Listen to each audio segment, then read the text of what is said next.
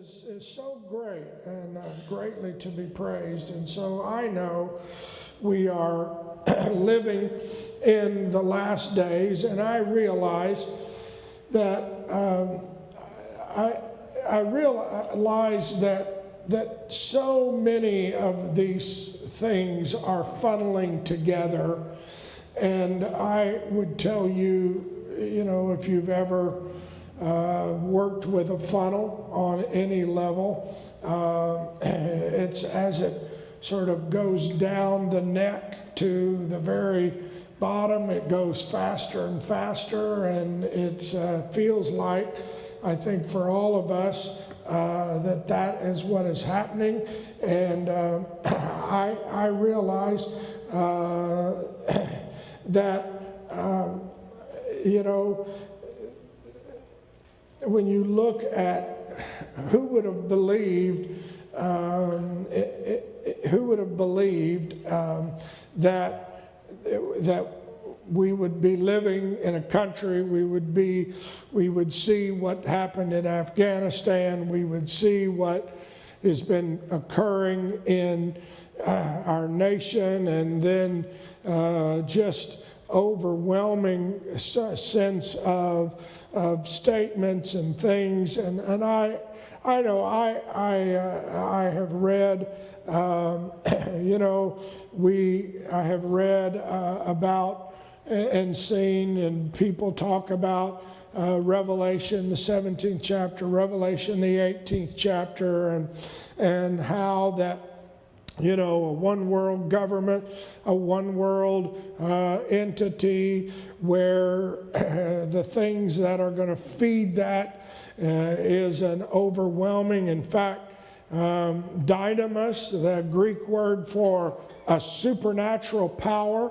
It says almost a dynamis of consumerism. If you look at the Greek, almost supernatural, that sense of buying and selling, and a whole level of what the Bible calls in the King James sorcery, which is the Greek word pharmacia, which is like drugs.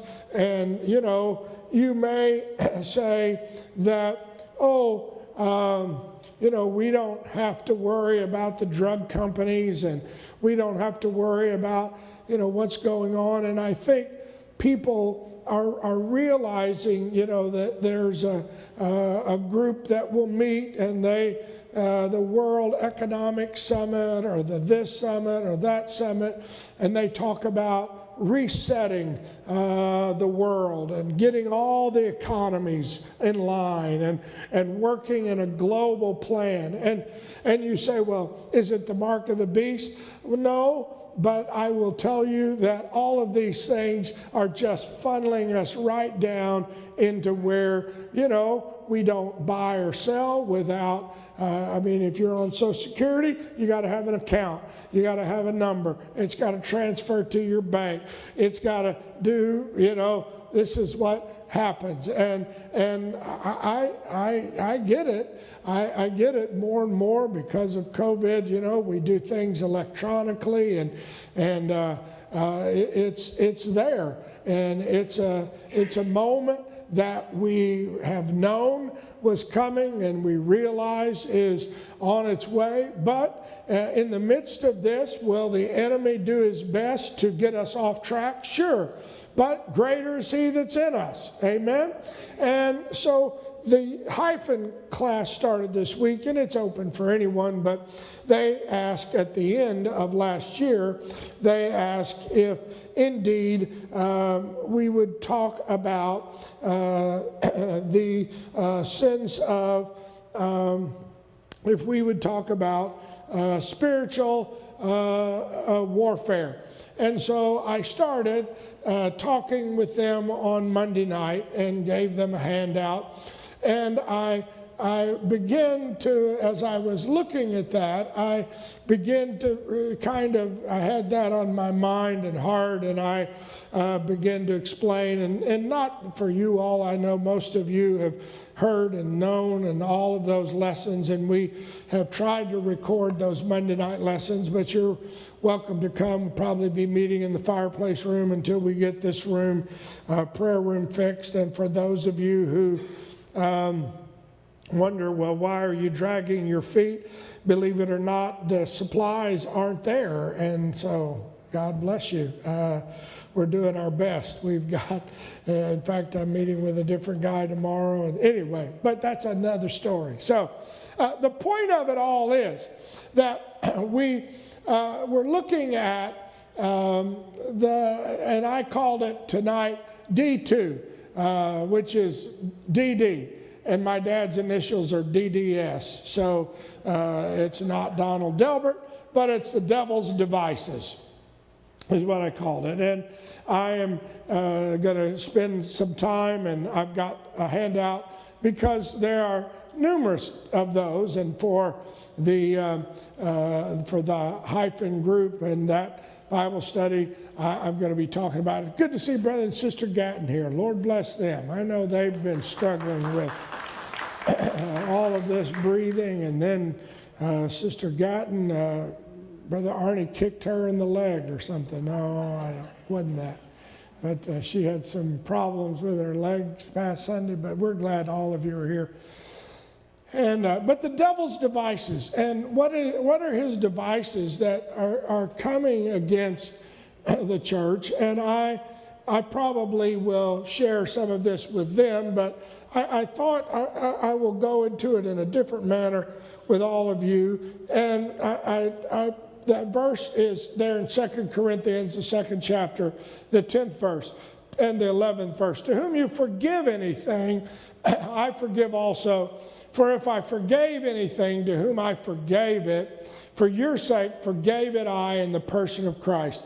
In other words, what Paul was saying to the Corinthian church is you've got to learn how to forgive. If you don't have mercy and forgiveness flowing through you in this hour, you will get overrun. Because somebody's going to do something to offend you. That's the spirit of the hour. In Matthew, the 24th chapter, many shall be what? Offended. And you know, I know I'm not an easy one to forgive, and I probably am like an elephant. I don't like to forget. You know, all right, I'll forgive you, but I'm not going to forget it either.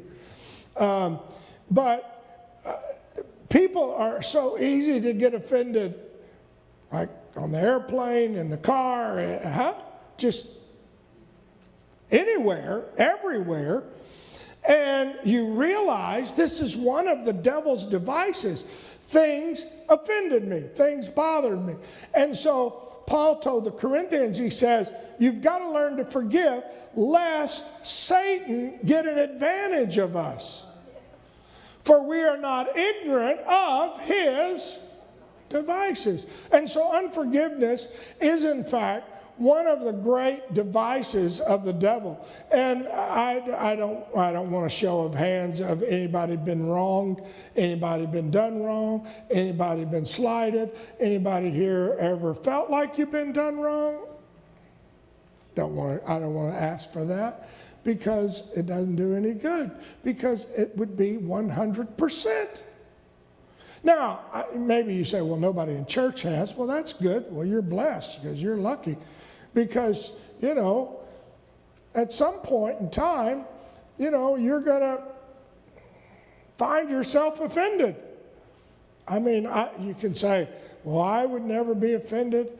I mean, you know, it's amazing. We can offer free pulled pork on Sunday night, and somebody will say, well, how come you didn't have any pork and beans? And I'm like, I'm sorry. We did good. We gave you slaw and root beer floats. Well, but okay, I'm sorry.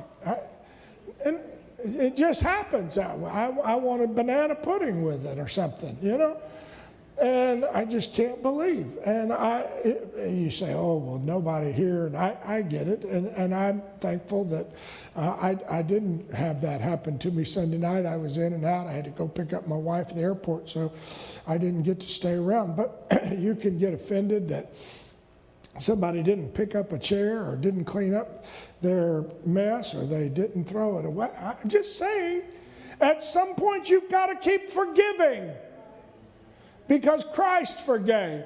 John, the 10th chapter, Jesus showed us the difference between the devil and what his devices are and the plan of God. The thief cometh not but for to steal, kill, and destroy. We quote it all the time.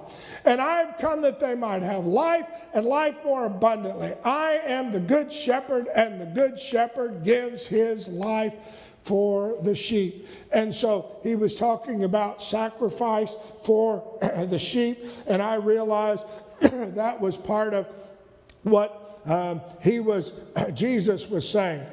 This is part of where I am. Now, Paul, later on in Corinthians, we said in the 11th chapter, but I fear lest by any means, as the serpent beguiled Eve through his subtlety. What does that mean? Usually we're not getting hit with something that we immediately know this is a spiritual attack. You know what I'm saying? I don't think about it as being, oh, this is spiritual. I think so-and-so just made me mad. And it's not, I don't equate it as being spiritual. It's too subtle. The spiritual implication, I don't see it right away. Anybody found that to be true? All of a sudden, thanks, Brother Larry, something happens, and I feel an attack, and I feel all of a sudden my spirit change, my attitude change. My emotions change. All of a sudden, I don't feel love and joy and peace.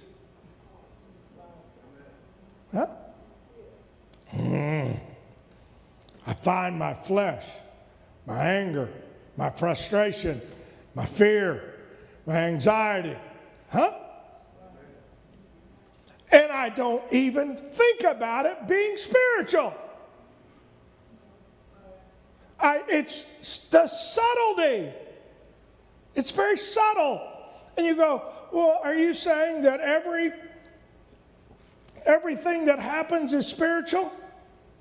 Listen to me very carefully. Everything that happens can impact my spirit. It may not be from the devil, but the devil doesn't waste one opportunity to piggyback on whatever's come. Anybody know what you're? Immediately it's like, this happened. What are you saying? I'm overwhelmed. And then before long, that's in my spirit for 2 or 3 days, a week. Impacts my praise, impacts my worship, impacts my prayer. I just don't feel like I'm worried, I'm upset, And that's why, and you know, you've heard me say it, that's why in the Old Testament the high priest was not supposed to tear his garments, because there was nothing that was supposed to be so overwhelming, because he got to go once a year into the presence of the Lord, and we get to go every service.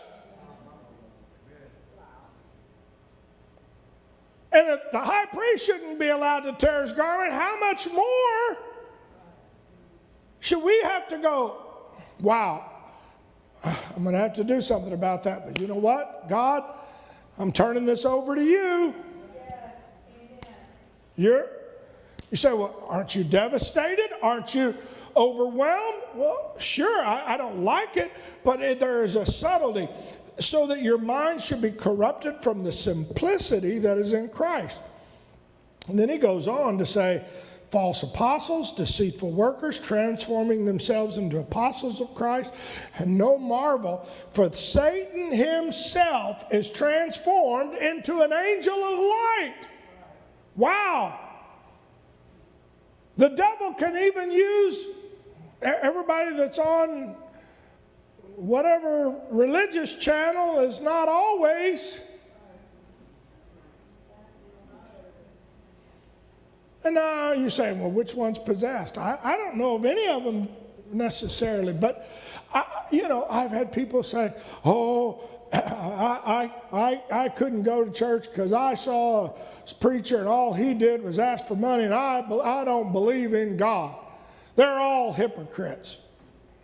Okay, you have whatever, you can make whatever judgment you want, but at some point you're going to stand before God. And when you tell the Lord, guess what? They're all hypocrites. The Lord's going to say, and what was that to you?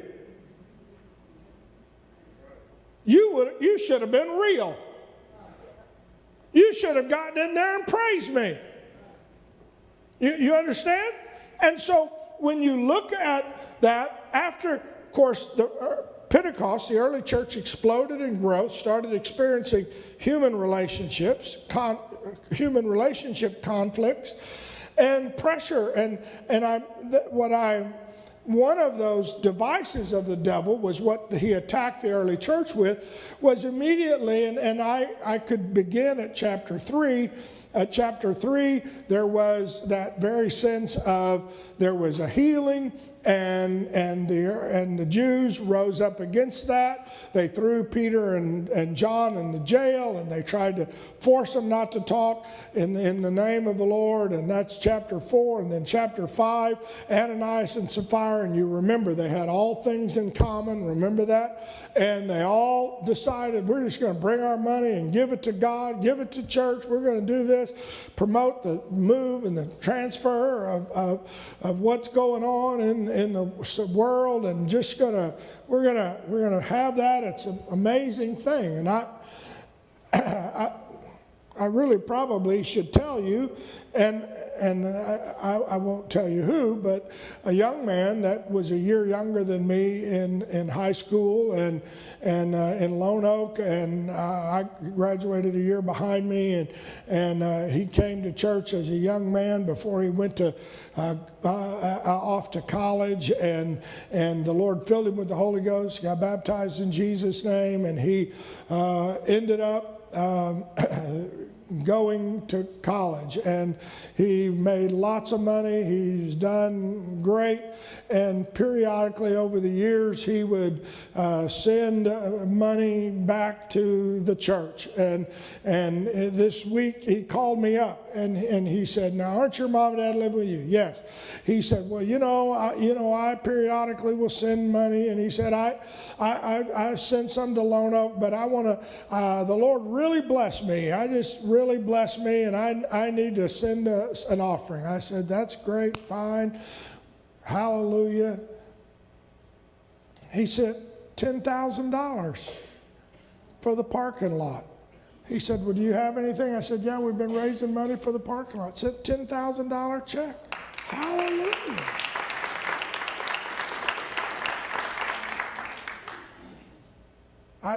I didn't ask him to send any money. I didn't call him. I didn't solicit it. It wasn't whatever.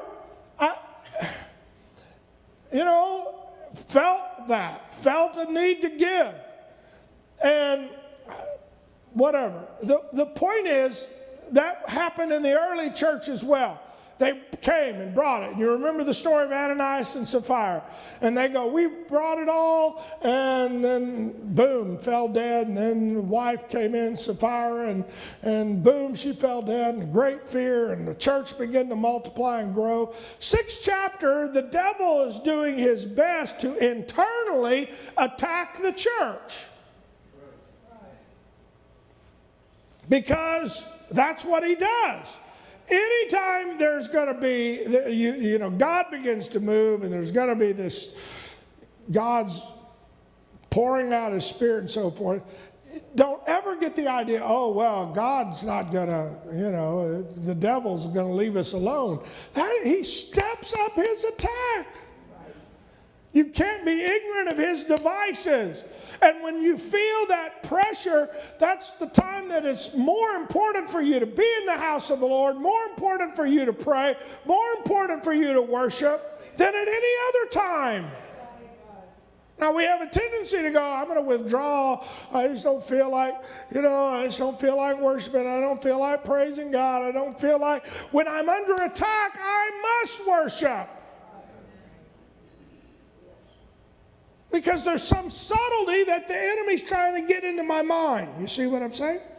And so here it was. In that days, when the number of the disciples was multiplied, there arose a murmuring of the Grecians against the Hebrews. Now, it uses the phrase Grecians against the Hebrews. But be careful when you're reading that, because it's not really the Greeks versus the Hebrews. It's the Grecians. And in fact, if you read it, at this point, the early church wasn't even open to Gentiles. That didn't happen until 10 and 11, okay? So there was no, these were all Jews. These were Jews, but there were Jews that what we would call were Hellenistic, or they were, and they were understood the Greek language. Now, what does that mean? And I don't know what it means with regard to all the traditions that the Hellenistic Jews observed, whether or not from the Greek, if they thought they were more cultured, if the Hebrews that were not speaking Greek felt like they were, you know, too uppity. I don't know what it was, but they identified these are Hellenistic and these are Hebrews.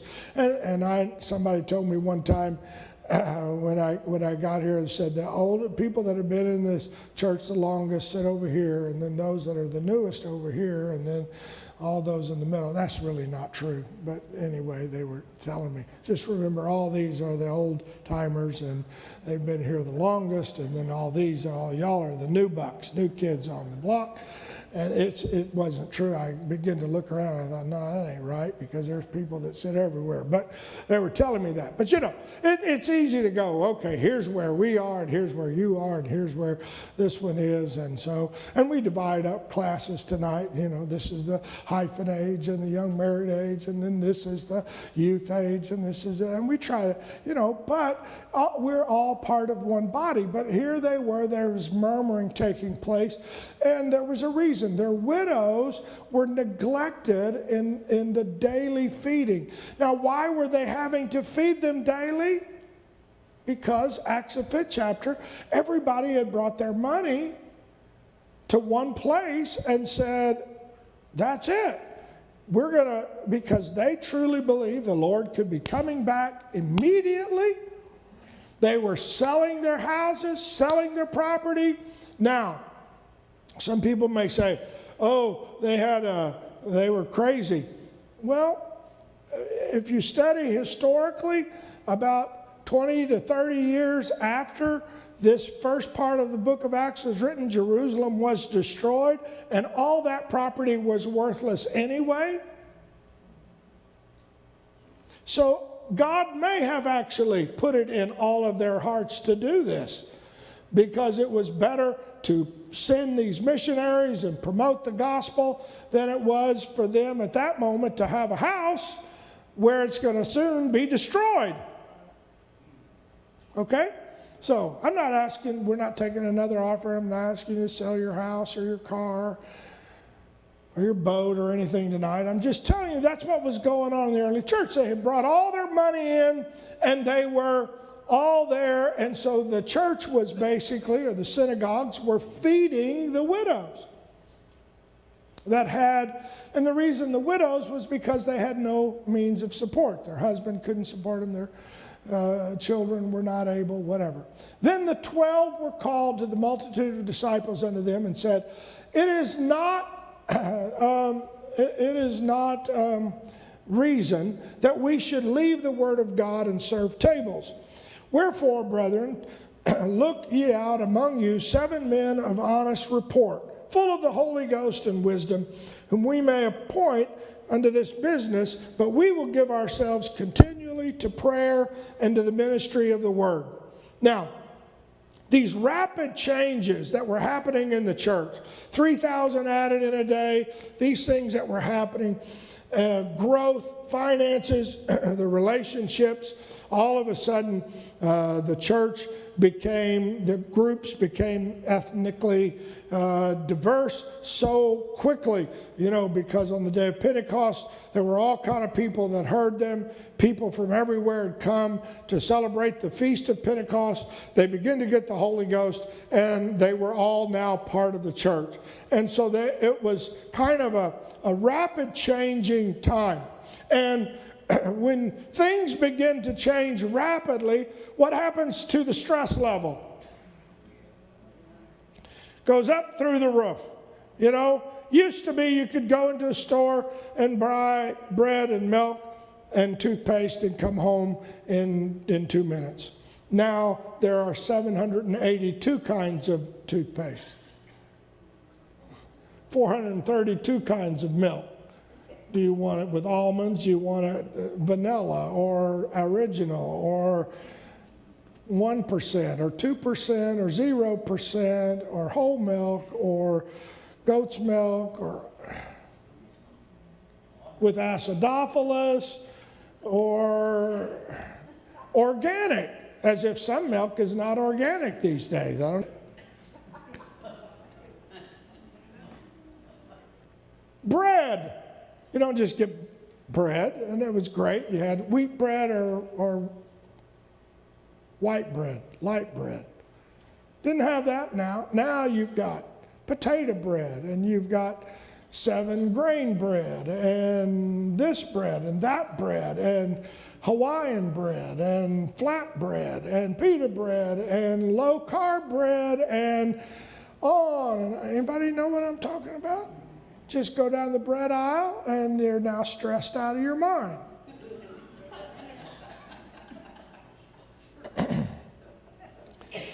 Rapid change produces stress. So when you're having change, it's stressful.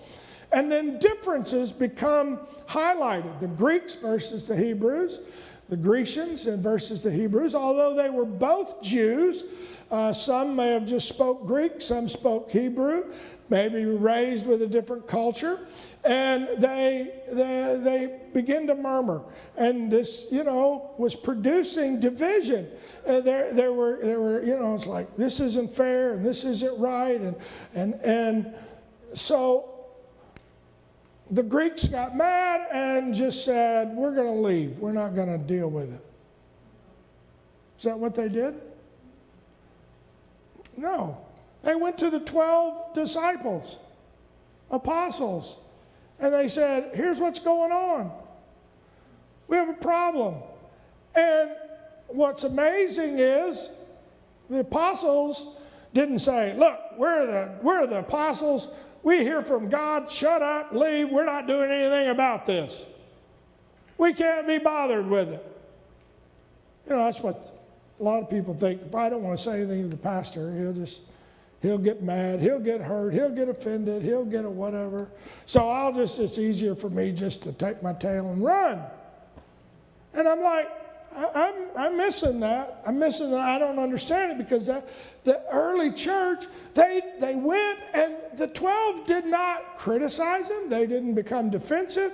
They said, okay, what's the core of the matter? Well, you got to understand, our widows don't seem to be getting breakfast, and the other widows are getting breakfast, and, maybe they live in another part of the city, and so how can we get them breakfast every day? And so what did the 12 disciples do? They came up with a plan. They said, okay, we can work on that. That's real. They weren't just mad because I don't like all the Hebrews. They make fun of me. They look at me strange when I come in. They didn't have any of that. They had a real issue. And they addressed it. And they said, all right, choose 7 guys. They found a solution. Real flexible, choose 7 guys, filled with the Holy Ghost, have a good report, and let's put them on it and let them work this out. Good plan, right? And we see that here in this, now, this was an area where it could have been disastrous. As you continue on in the 6th chapter, Stephen, full of faith and power, did great wonders and miracles among the people. And here he was waiting on tables trying to make sure that the widows got breakfast. You could preach, I guess, a whole little sermon on that, sometimes folks think that one position in church is more powerful than another. God is going to use anybody that's available. God will use anybody that will be available to do something for him. And the Lord used Stephen, full of faith, power, and then there were some from the synagogues, the Libertines, the Cyrenians, the Alexandrians, the Sicily and of Asia. All of those would have been Greek. And they started disputing with Stephen. Maybe that's because they went over, as Stephen went over to that area of town where the synagogues were, maybe that's what threw him in that. Here he was bringing breakfast. And so they started picking on Stephen and calling him out. Maybe the Hebrews had not ever been over there. And they said, we have heard him speak blasphemous words against Moses and against God. And they stirred up the people, and the elders and scribes came unto him and caught him and brought him to this council and set up false witnesses, which said, this man ceases not to speak blasphemous words against his holy place, against this holy place and the law. For we have heard him say, this Jesus of Nazareth shall destroy this place and shall change the customs which Moses delivered us. And all that sat in the council looked steadfastly on him, saw his face, and it had been the face of an angel. What they accused him of was saying that the temple was going to be destroyed, which is ironic because this was already the 3rd temple. It had been destroyed already. And that they're going to change the customs or traditions. And so they brought him before the high priest. Now, the early church here had dealt with their difficulties. They had dealt with the difference between the Greeks and the Hebrews, although they were both Jews. But the Jews were basically so captive to their traditions that they wouldn't allow the truths and the principles to be taught or handed down, any other way. And we don't have that here. But the values, truths, principles were good, but recognizing the means we use to transmit them is fluid. And the reason I say we don't have that here, and yet I understand. I mean, I realize that this church, as in all of our churches, 50 years ago, we sang out of hymnals. Anybody remember those days? And somebody got to pass them out, and we passed them out, and you picked them up, and you'd hymn number whatever it was, and you sang out of a hymnal. And probably as time went on and people didn't sing out of the hymnal as much, probably nobody in this church, but probably some, I don't like all this new music, and I don't like all this, and I'm not sure about all of that. And then we got the words, and we put them on the screen, and I get it, and I understand. I am not a music aficionado, and my wife is familiar with numerous kinds and styles of music, and and yet, what is the purpose of music in church? To praise and worship God. And so, do we honestly, actively try to do all kinds of music? Yes. And Probably the one that I enjoy, that is not done very much is bluegrass. Brother Bill and I like bluegrass. But we probably don't do that one very much. But it's other than that, we do a lot of worshipful music. And we have a lot. Brother Jim will lead and others. We have old songs. We have more new songs. We have guitar driven and all kinds of music. Why? But what is the point? If we play a music and nobody worships to it, then it doesn't matter how new it is, how cool it is, how neato it is. You understand? And if we play music and nobody, why? Because there is a purpose to that. That is to engage us in worship and engage the presence of the Lord and to get us. And you say, well, I like it faster. I like it slower. I like it more jazz. I like more classical. Hallelujah. But they put Stephen on trial for lies. Actually, they gave false witness and for traditions. And so, they basically charged him that Stephen has been talking about this land, sort of Palestine, and the temple. And basically, he has challenged that this is not where we need to worship, and that there are the laws and the customs of Moses. And what's amazing was they didn't understand the purpose of the land, the purpose of the temple, and the purpose of the traditions or the customs or the laws. Because you see, a lot of times when people say, I want to get rid of this tradition, or I want to get rid of that, or it's just tradition that you don't do this or that you do that or that you have it. It is not. You have to say, what is the purpose of it? Because, I realize, maybe however many years ago, I remember one of the three sisters telling me she was playing softball, and when she got the Holy Ghost, she felt like the Lord tell her to quit the softball, the ladies' softball team. Well, does that mean somebody else can't play ladies softball and do all right? Or is it just for ladies? Or is it just for men? No, but there was a separation. The Lord was requiring a separation, a come out from among them. And so sometimes people forget some of the purpose of some of those things. And yet if we make it a doctrine and we go, okay, this is a doctrine, you come to this church, you can't play softball. Well, I know a lot of churches, and we used to have one too, have softball teams. Hello. So, that's crazy. You have softball team, and 50 years ago, you wouldn't let them play softball.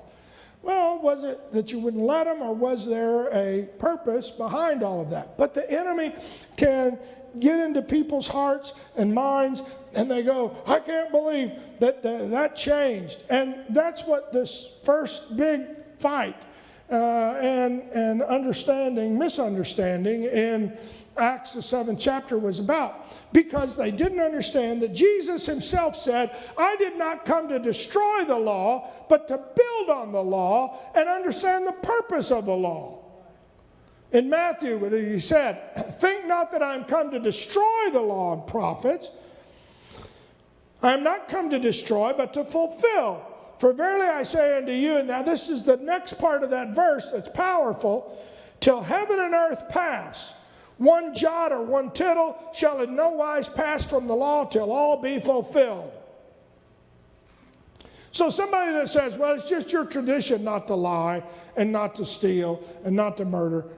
No, he said the law is not going to pass. You keep reading in Matthew the 5th chapter, because he ups the ante. He goes, law says don't murder. I say don't even.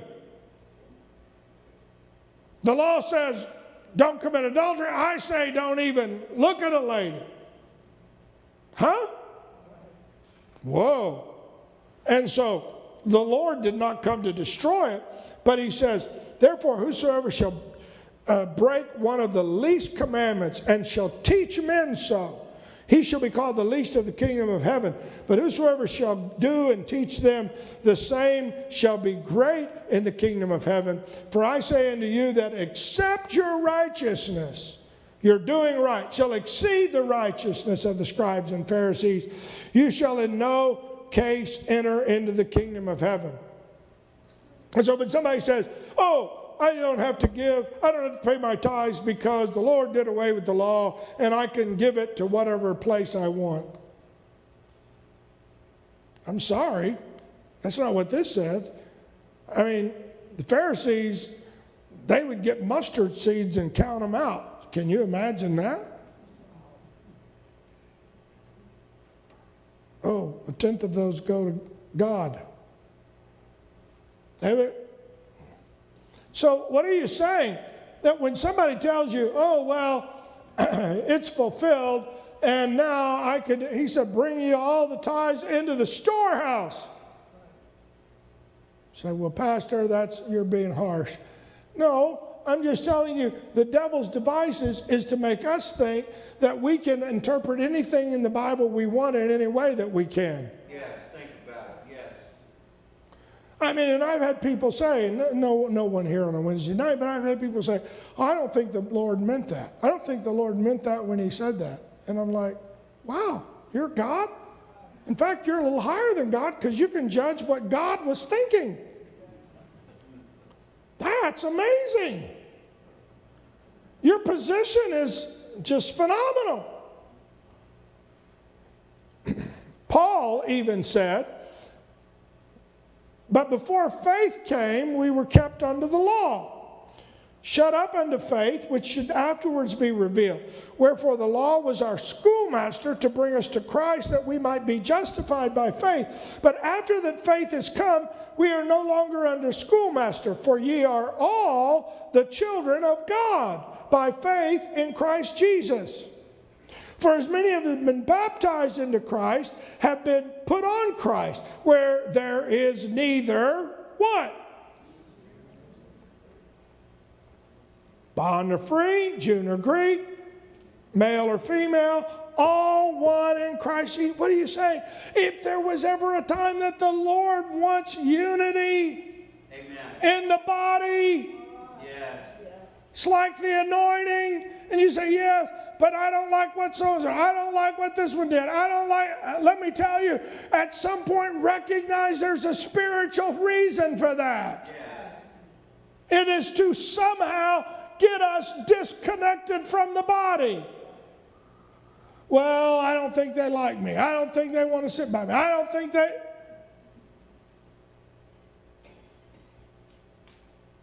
When I got prayed for, nobody laid their hand on me.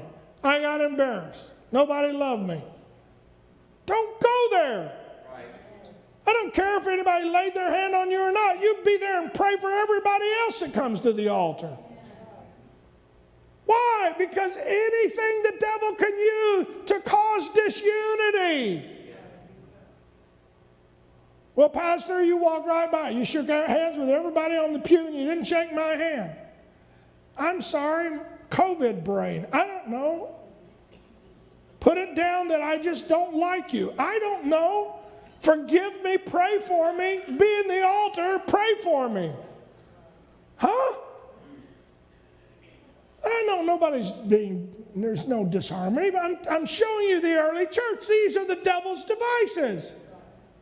And we just came through Sweet Corn Festival, and I am sure nobody got offended. I'm sure nobody got overworked. Nobody got smoke in their eyes, got